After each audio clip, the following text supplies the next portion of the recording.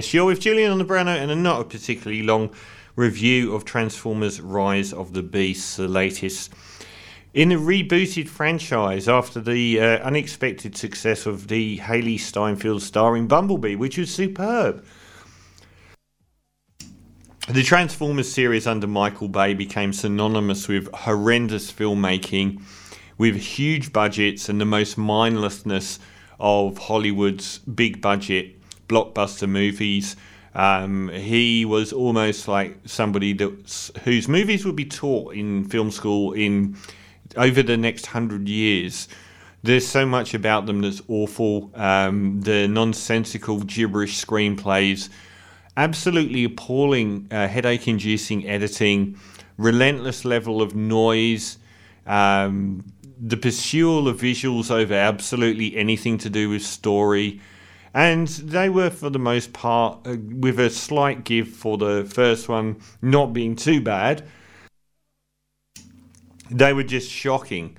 Just some of the worst films that have ever had that level of budget. And then Bumblebee came along, Hailee Steinfeld, who's absolutely wonderful, and it was a great film. And this says Rise of the Beasts has stupidly abandoned her, who was the greatest thing to happen to the franchise. So the Bumblebee film was set in the 80s, and the main films were all set sort of in the 2000s, and this is in between. So this is a prequel. There's not much in the way of a story here. We get two characters. Anthony Ramos as Noah Diaz. He's sort of like trying to look after his family, but he's a bit of a deadbeat ex-military, can't get a job, and ends up trying to steal a car to make some money. The car ends up being one of the Transformers. And Dominic Fishback, who I think was in that Power Up movie, and she was good in that, and she's pretty decent here, but they don't use her very much. And she's a researcher at a museum, and she finds out that there's this warp portal. She doesn't know what it is yet, but basically there's this key that enables beings to travel the universe. At the start, we see this very big planet-devouring Transformer, who's quite cool, and they don't use him enough. It comes across like Darkseid or Thanos sort of vibe. And he roams the universe eating planets. It's pretty cool. And sending his Transformer-sized minions to, off to the Earth to try and get this key. And he will be able to go intergalactic and eat every other planet in the whole universe. What's really good about this is that half the film takes place in Cuzco and Machu Picchu and the surrounds in Peru, which is one of the grandest settings for a movie like this I've ever seen. You get to see the Transformers fighting in actual Machu Picchu, and you get some beautiful high definition shots of this festival happening in Cuzco. All of that elevates things massively. Look, this is nowhere near the bombastic dross of Michael Bay's later Transformer films at all. It's for the main part fairly human in scope and fairly charming as well.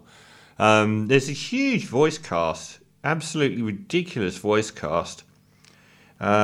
Peter Cullen as Optimus Prime, Ron Perlman, Peter Dinklage, Michelle Yeoh, Pete Davidson. Oh wow! So he's one of them's like really annoying. Not too annoying, but one of them is just like a bit too full of himself.